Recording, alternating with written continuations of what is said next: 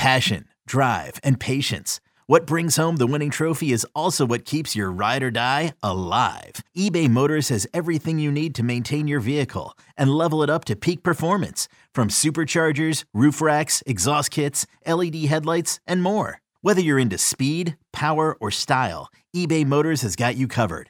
With over 122 million parts for your number one ride or die, you'll always find exactly what you're looking for. And with eBay Guaranteed Fit, your part is guaranteed to fit your ride every time or your money back. Because with eBay Motors, you're burning rubber, not cash. With all the parts you need at the prices you want, it's easy to turn your car into the MVP and bring home that win. Keep your ride or die alive at ebaymotors.com. Eligible items only. Exclusions apply. Clones. What do we want when we're craving protein or we need more energy? Not bars, not sugary snacks, not energy drinks. Man, we want beef, pure and simple. So where is the beef? It's in a package of Old Trapper beef jerky. Old Trapper is not your old man's jerky. Shriveled, dry, tasteless. Old Trapper beef jerky is made from lean strips of steak and quality spices. They're smoked over a real wood fire, so it's tender and it's tasty. It's not rough. And why is it so good? It's because of the folks involved.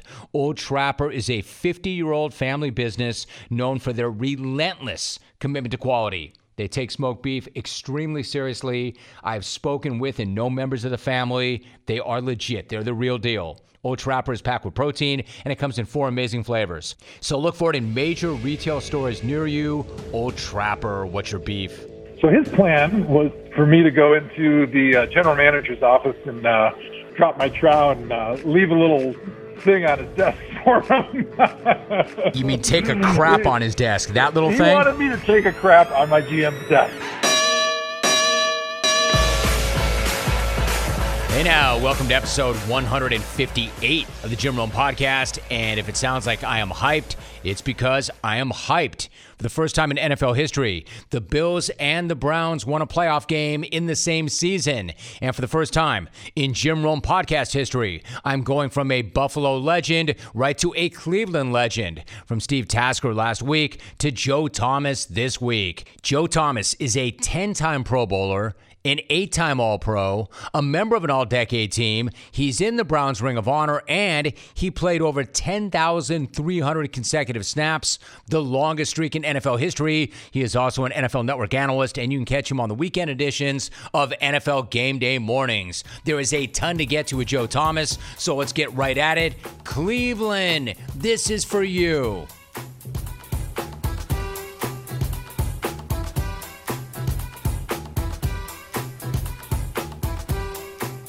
Joe, it is so good to finally run you down. Listen, you guys did it. You were 10 years old, Joe, when the Browns last won a playoff game. They go into Heinz Field. They're shorthanded. They're without their head coach. Some key guys. They shocked the Steelers. It's been a few days, Joe, but has it even sunk in for you yet? It hasn't sunk in. You know, it's like those things that happen in your life that when they happen, they're so unbelievable that it takes at least a couple weeks to be able to wrap your mind around it and really let it sink in. And right now, I'm still floating on cloud 9. All right, so how much did you personally enjoy it, especially given who it was against and the history you have with that team? Well, I personally enjoyed it because Heinz Field was a house of horrors for me. It's been like that for the Browns for a long time. I think it's been 17 years since a Browns team has gone into Heinz Field and won a game there. So to be able to really get over that hump was enormous. It was so much fun to be able to watch that team that's really coming into their own down the stretch, and to be able to kind of get your first playoff win since, like you mentioned, since I was 10 years old, against your biggest rival down the street and get over all these monsters that have been spooking you for so many decades. It was really special, and it was really fun to watch. Yeah, Joe, when you break that thing down, like you've got all these demons and all these monsters, but when you consider what the team was up against, like no Kevin Stefanski, your leader, your play caller, no Joel Bitonio, no Denzel Ward, practically no practice time whatsoever. I mean, given all of that, if you were to step back and you were objective, I mean, really, what were your expectations going into that game? Well, like you mentioned, the Browns had a lot of things against them, and I think if you just look at the Steelers' record and obviously where their seeding was, you would think, oh, this is going to be a blowout, right? The Browns can't even practice. They don't have their head coach, their play caller. But as you kind of dig a little bit deeper, you go, okay, well, the Steelers, they hadn't won but one game in their last 5 going into the playoffs. Big Ben, his arm has not looked exactly great down the stretch, and yeah, he had a week off, but we don't know where he's going to be. And then you start looking at the Browns, like, they're playing really good football. Baker Mayfield's playing the best football of his career in the second half of this season. And then those comments from Juju came out where it was pretty obvious that a lot of those young players in that locker room with Pittsburgh had taken the Browns pretty lightly.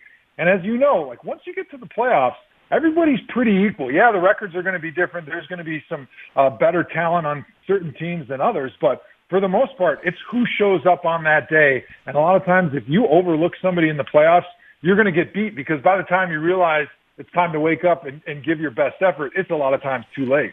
Especially if you turn it over on the first play of the game and you house that, you convert that into 7, and the next thing you know, 7 is 28. But, going back to what Juju said, he famously dissed the team before the game.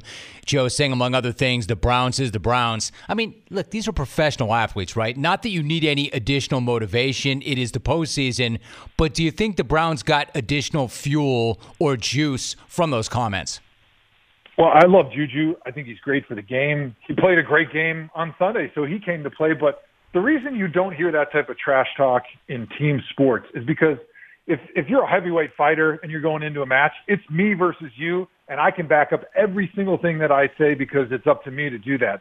But in a team sport, what you do is when you go out and you disrespect your opponent the way Juju did and basically say they're still the team that stinks that we've been kicking their butts for the last 2 decades, you can go out and back it up, but now that puts additional pressure on the rest of the guys on your team. I don't really think it really gave the Browns a lot of motivation. It definitely gave them something to kind of rally around a little bit. I'm not sure they needed more motivation, though, but what I think it did is it made the rest of the Steelers feel pressure, and they were a little bit tighter going into that game because they were feeling that additional pressure that Juju put on them, that they were definitely feeling, because it's something that the head coach is going to address throughout the week when he hears those comments, and it becomes a theme and it becomes a distraction for the Steelers.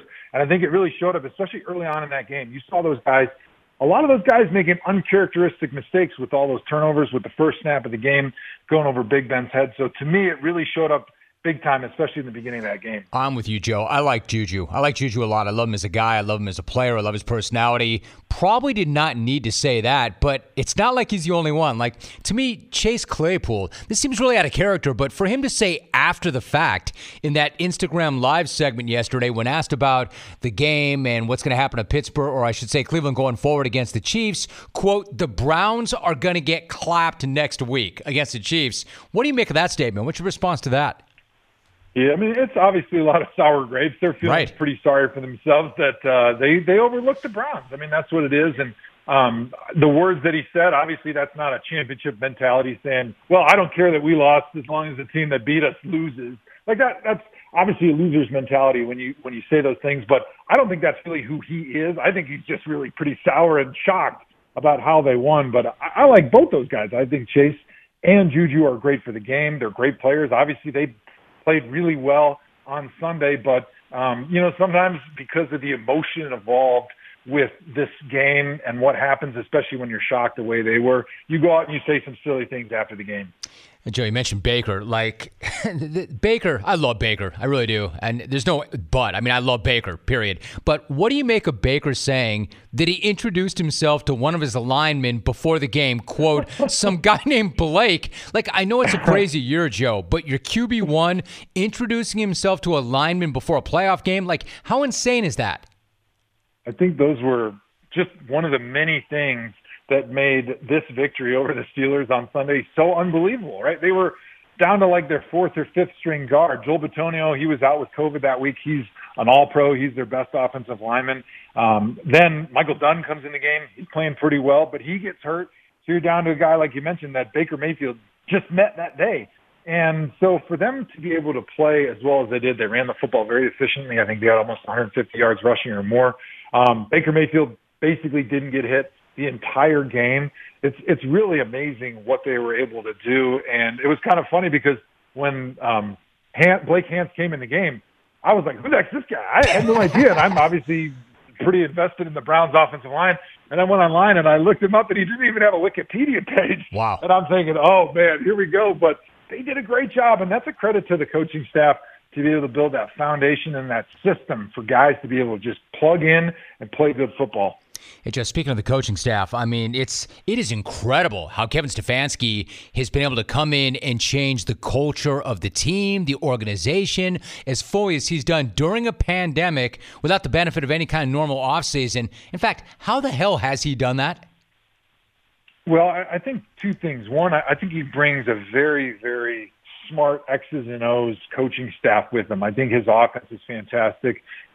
They put in place really good systems that they developed during COVID to be able to teach all the different offense and defensive schemes to all these guys. It seems to work really, really well for the team, where they're all able to learn virtually. They're all able to get the reps, even if they can't practice.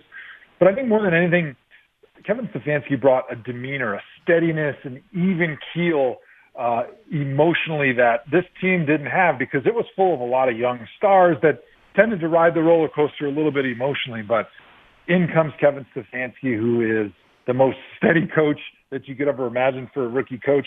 And I think a lot of ways the team has really taken on and embraced that personality of just easygoing, just get a little bit better every single day. Don't get too high, don't get too low. And that's what's enabled them to be able to overcome adversity at several points throughout the season, especially this past week where they didn't have that head coach and offensive coordinator. You know, I would imagine, especially as it relates to Baker, right? Like, for instance, did you watch Baker this year?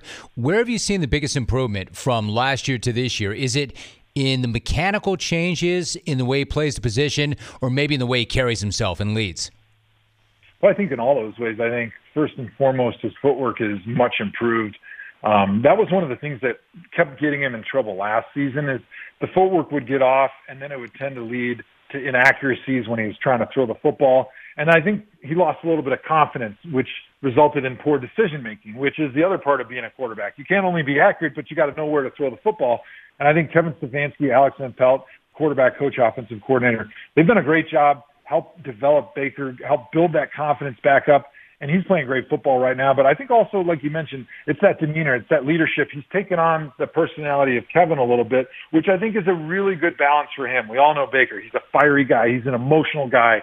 He wears his heart on his sleeve as much as any quarterback in the NFL, which is great in a lot of ways. But sometimes as a quarterback, if you make a bad play or a bad decision, you don't want to beat yourself up over it, which those up and down personalities tend to do sometimes. Sometimes it's okay to just come to the sideline, refocus, and think about the next play and not dwell on what happened a play before or a few plays before. And so I think maybe even more than anything, it's that demeanor that really has improved, and that he's matured a lot, which has led to much better play as a quarterback. You know, Joe, you could speak to this as well as anybody, but there really is no job in professional sports like being a quarterback in the NFL, right? Like you set the tone for literally everything. You know, if not the head coach, then everything for the organization, how you work, how you study, how you practice, how you prepare, how you conduct yourself away from the facility. I mean, literally everything starts with the quarterback, the face of the franchise.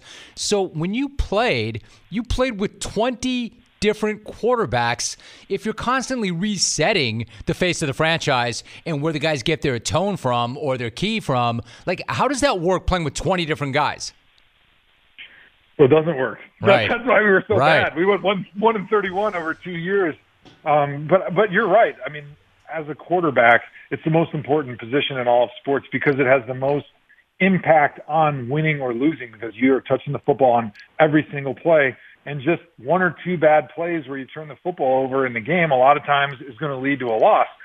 Consequently, one or two good plays in the right moments when you make a good decision and a good pass, that's what wins you games. And in NFL games, which a lot of times come down to, 2 to 6 plays, somewhere in there, having a good quarterback that's steady, that consistently makes good decisions and good throws, that's a lot of times the difference between winning and losing. And when you got a quarterback that you have confidence in and trust that he's going to make the plays consistently in each game during the season, that's going to make me, as a non-quarterback, look to him and say, man, I better get my stuff right. I better be prepared, because if my number is called, they're all counting on me to be able to hold up my end of the bargain, because I know that leader, that guy that's in that quarterback position, he's going to make the play, and I don't want to let him down. You know, it's really interesting you say that because, like, even with the Buffalo Bills, Cole Beasley, who's a vet, right, who has seen everything, is saying things like, we don't want to let Josh Allen down. That's an amazing thing for a vet to say about a young quarterback. So if you played with 20 different quarterbacks, Joe, I would imagine you've played and seen every kind of guy, but maybe none quite like Johnny Manziel. And I bring this up only because it was Johnny Manziel, Joe, who said recently, man, I feel badly that I wasted 2 years of Joe Thomas's career, which is a pretty amazing statement. Like, what did you make of that when you heard that? And is that how it felt to you? Do you feel like he wasted 2 years of your career? Well, I love Johnny. He was a good friend when we were playing and still a good friend. And I appreciate him being introspective about his career. I never felt like, oh, he wasted 2 years of my career because, you know, as much as a quarterback has influence over wins and losses, it wasn't only him that caused us to not be very good. But more than anything, I feel bad for him because I think he's realizing that he squandered one of the greatest opportunities in America is to be a starting quarterback on an NFL team. There's only 32 of those positions. And to be given that opportunity, I mean, he earned it from what he did in college, but to have that opportunity and to waste it and not take it seriously the way you should, I can imagine that's a regret he's going to carry with him forever. And so I appreciate what he said.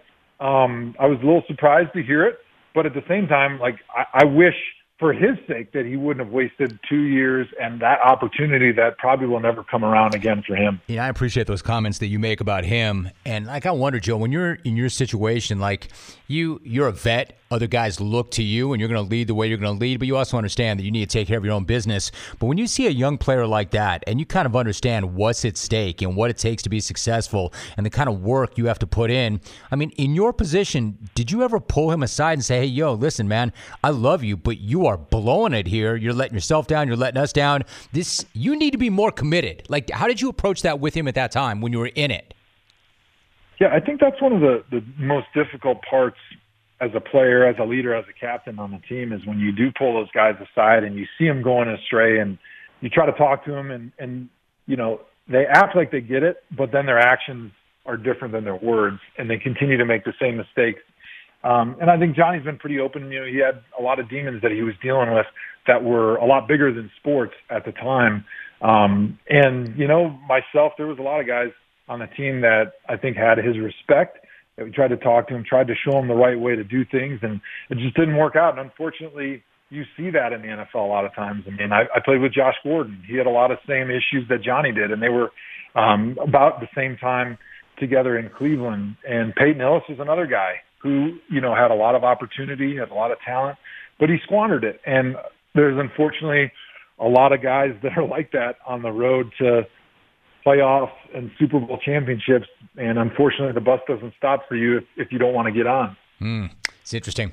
So, like, you know the old saying, Joe, like, availability is your best ability. And I know you know that. Nobody understood that better than you because you played in 10,363 consecutive snaps. Like, you literally never came off the field. That consecutive snap streak, what does that represent to you? You know, I have a lot of pride in that because what that represents to me is my commitment to my teammates because I didn't always feel great when I was going out there.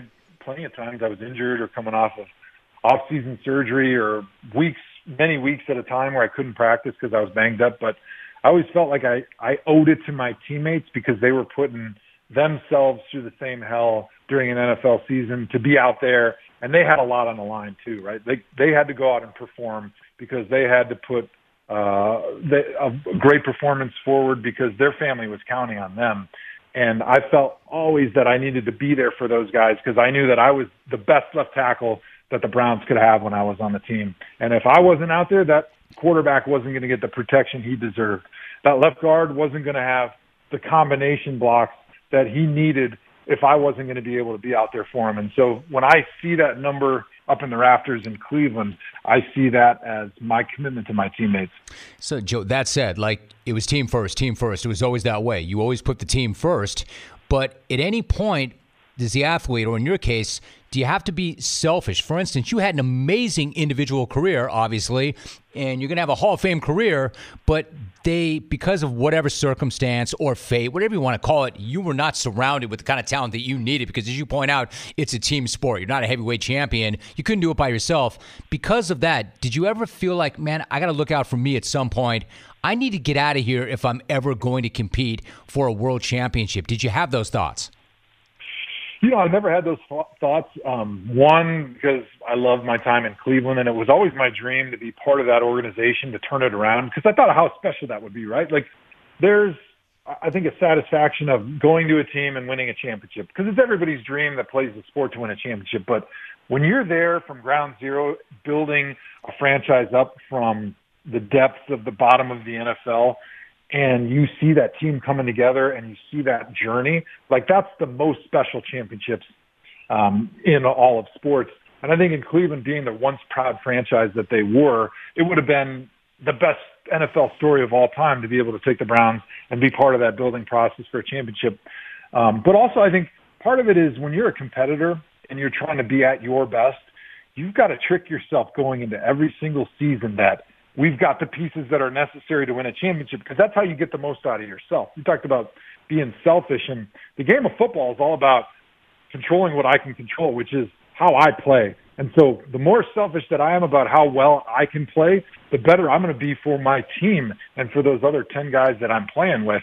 And so I think going into every season, even when we were 1-31 during those two stretches, like, you have to convince yourself, like, this is how we're going to find a way to win. Almost like a fan does going into like a game when you're an underdog. I think we can win if this thing happens and this thing happens. And once you convince yourself of that in the offseason, I think that's how you become. And in hindsight, maybe looking back, I was probably pretty dumb to think that going into the 0-16 and the 1-15 year that we had a chance to win a Super Bowl, but that's just the mindset I had. I get it, and you want to see it through, and you want to be a part of it when it does change, especially given everything that you invested. But that doesn't mean that other guys didn't want you to come in. You've told this great story, but no less a hero than Peyton Manning came up with a plan for you to force your way out of Cleveland. What was his plan? So his plan was for me to go into the general manager's office and drop my trowel and leave a little thing on his desk for him. You mean take a crap on his desk? That little thing? He wanted me to take a crap on my GM's desk because he called me up, and classy, at the Pete. time, the Broncos, they were trying to trade for me, and the Browns were not really interested. And basically what it came to is the Browns and the Broncos told Peyton, hey, I know you need a left tackle, but the only way he's coming to Cleveland is if there's basically some big issue in Cleveland, because they're not going to trade their left tackle. And so that's when he calls me up and says, you need to force your way out, and here's the best way to do it. Here's the game plan. And so thankfully for my dignity and for Ray Farmer's desk, I didn't poop on his desk. It probably would have worked, though, Joe. It probably would have worked. Hey, you want to hear something amazing? Check this out. Discover matches all the cash back that you earn on your credit card at the end of your first year automatically, with no limit on how much you can earn. I mean, how amazing is that? In fact, it's even more amazing because of all the places where Discover is accepted. 99% of the places in the U.S. that take credit cards. So when it comes to Discover, get used to hearing yes more often. Learn more at discover.com/yes. Discover.com/yes. 2020 Nielsen Report. Limitations do apply. Listen, before you go, let me ask you, what was it like, and I've got a fascination with all things Wisconsin, which I'll tell you about in a second, but what was it like for you to grow up in the 90s, watching the Packers, watching the Badgers? Like, who were your guys back then when you were growing up? Yeah, I love those two teams. I was a huge Badger fan, a huge Packer fan. I always loved Brett Favre and Reggie White. Those were like the two studs for the Packers. They obviously had a lot of good other players, but then Darrell Bevell, he was the quarterback when they won the Rose Bowl with Brent Moss. He was their running back in '94 when the Badgers won the Rose Bowl. And I mean, it was a great time to be a Wisconsin football fan. I was 12, 13 years old, which is kind of like the height of your passion for sports, I think.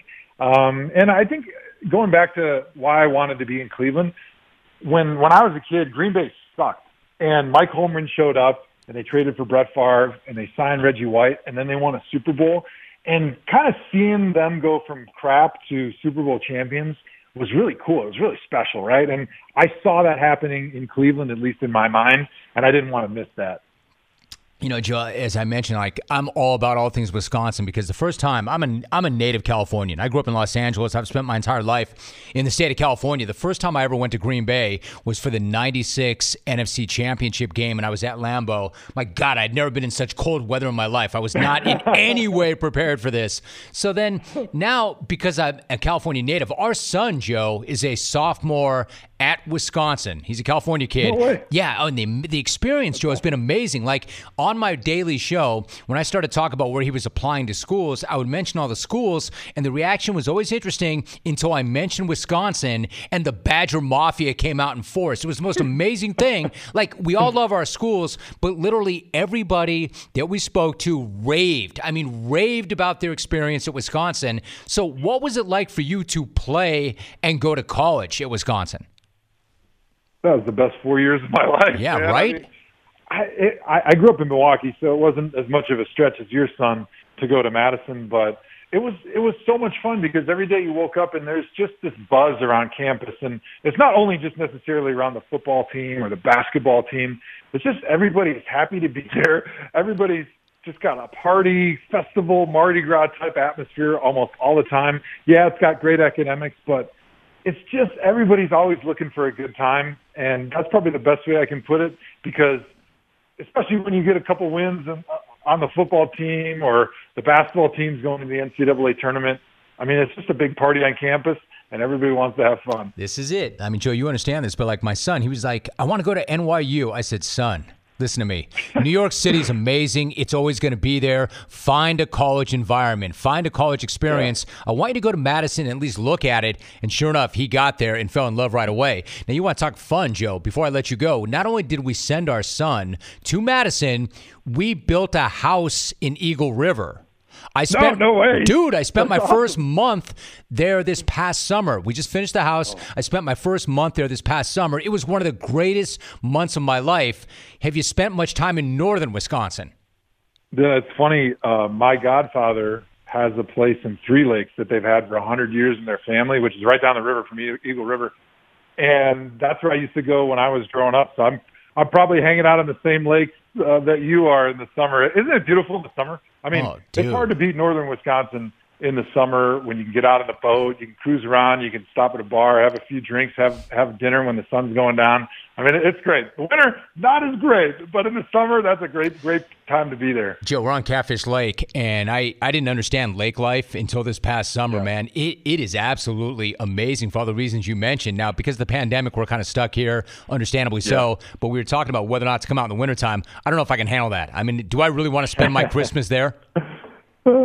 You know, it's good for a few days. If you have any interest in snowmobiling, cross-country skiing, ice fishing, like, it's cool for a few days. I wouldn't go spend the whole winter there. I wouldn't go spend a month there, that's for sure. I'm not sure I'd spend a week there. All right, so really quickly before you go, so before the game against Pittsburgh, you were talking about the 3 keys to winning that game. Obviously, run the ball, force turnovers, keep the score close. Are we looking at the same 3 keys against the Chiefs, or are they just a different animal altogether? Well, they're a different animal, but a lot of times in the NFL, the keys when you're the underdog are pretty similar. You got to win the turnover battle, right? And it's never more important than when you're playing Patrick Mahomes because he's so dangerous every time he touches the football that really the best way to try to minimize what they can do on offense is keep Patrick Mahomes on the sideline. So if you're giving them free possessions with turnovers, fumbles, interceptions, or you're not getting any on your defense, it's going to be really tough to win. But I think the key this week that's going to be a little bit different from Pittsburgh is the running game. It's going to be so important because their rush defense is average, but more than anything, when you get into the red zone, their red zone defense is about the only thing they're really bad at as a team.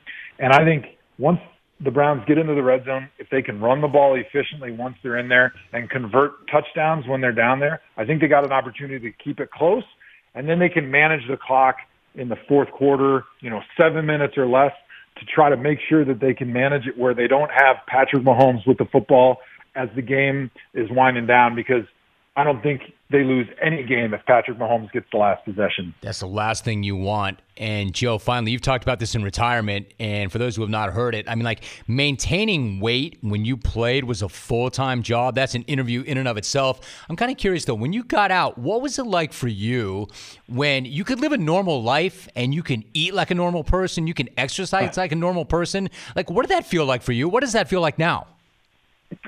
Honestly, it was the number one thing that I was looking forward to when I retired, because my knees, my back, they had taken a lot of beatings. There's not a lot of cartilage left. And so the doctor told me when I had my last knee surgery in the NFL that, hey, losing weight, that's going to be the biggest thing that'll make you feel better.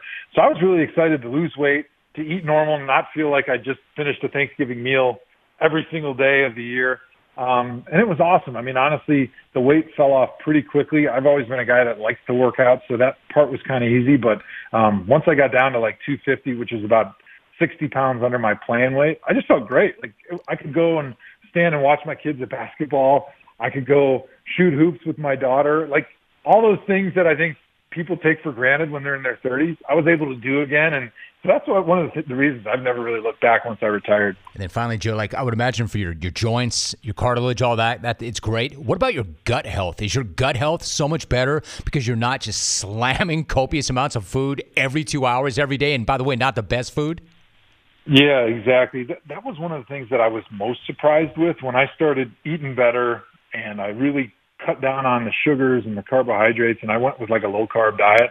I didn't have any idea of how much those sugars were affecting my gut, my brain, and my inflammation in my whole body. Like, I lost probably 10 pounds of bloat and inflammation just by cutting out all the sugars I was eating, because I was the guy that was always trying to keep weight on. So for me, I was eating like a pint of ice cream and a sleeve of Thin Mint Girl Scout cookies before bed every single night to keep my weight up.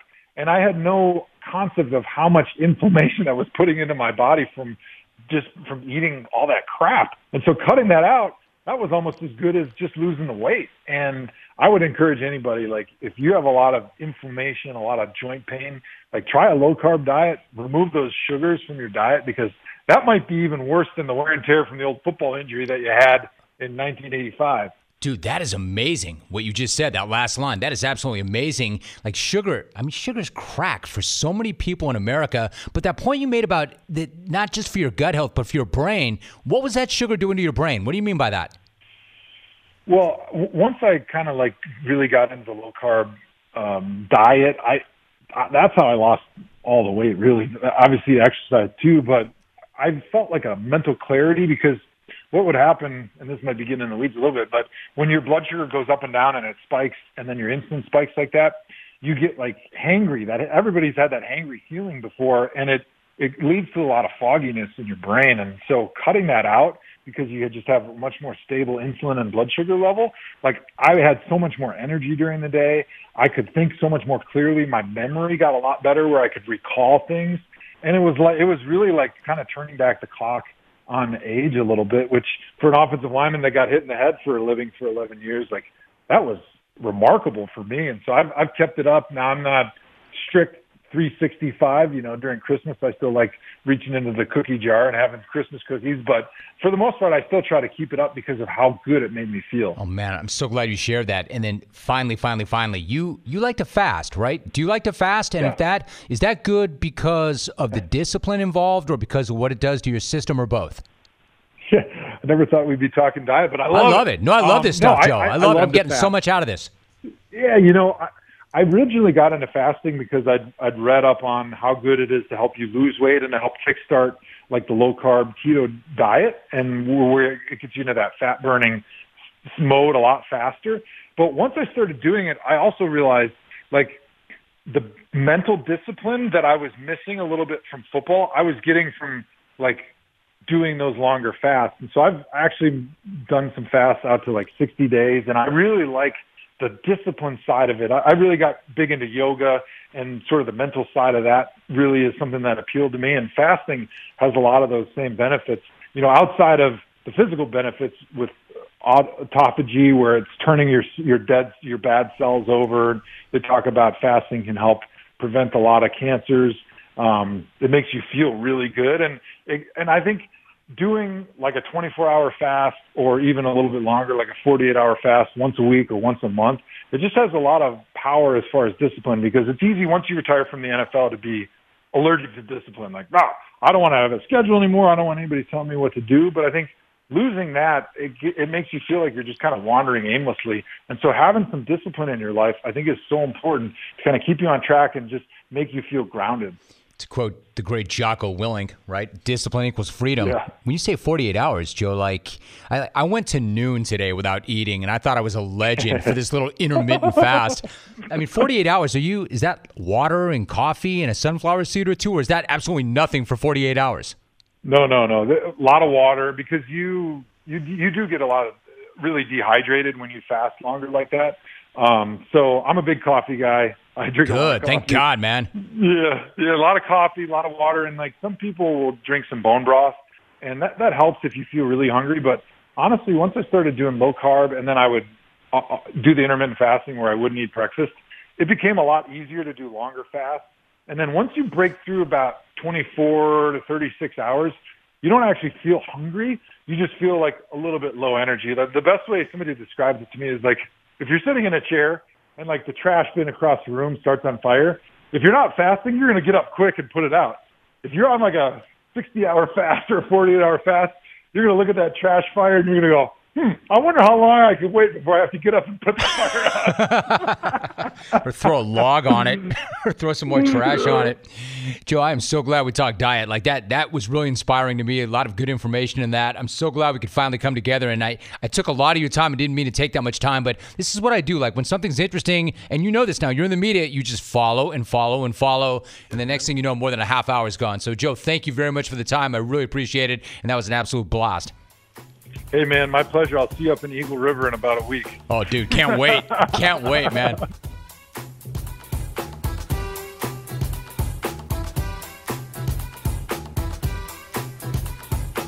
An enormous thanks to my guy Joe Thomas for all of his time and that conversation. I loved it all, and especially the last 10 minutes about diet and mindfulness. Really interesting stuff, and I appreciate Joe's insight on the subjects. You want to make sure you follow him on Twitter. He's at Joe Thomas73, and make sure you catch him on the NFL Network weekend morning shows. If you liked what you just heard, I have 157 episodes that are just as good and a ton more coming your way. We are deep into this thing and not slowing down anytime soon. Make sure you're subscribed and you'll never miss a future conversation. It will always find you. And as always, thanks so much for listening. We're back next week with Ep 158. Until then, I'm out. Old Man Winter here. If I had it my way, it would stay winter all year long. Short days, wind chill, black ice, and a good polar vortex. Oh, heaven. Wait, is it getting warm in here? Your cold snap is over, Old Man Winter. Spring has arrived. Spring. Spring is here, which means it's the perfect time to get away in the Hyundai you've always wanted. Visit the Hyundai Getaway Sales Event, where you can get great deals on all of our award-winning Hyundai models, like the tech-filled Tucson and Kona, as well as the spacious Palisade. Enjoy wherever you go with the peace of mind that comes with America's best warranty and 3 years or 36,000 miles of complimentary maintenance. But hurry in, these deals won't last. Add more joy to your journey at the Hyundai Getaway Sales Event. Now get 0% APR or up to $1,500 bonus cash on the Hyundai Tucson. Now, during the Hyundai Getaway Sales Event. Offers end soon. Call 562-314-4603 for details.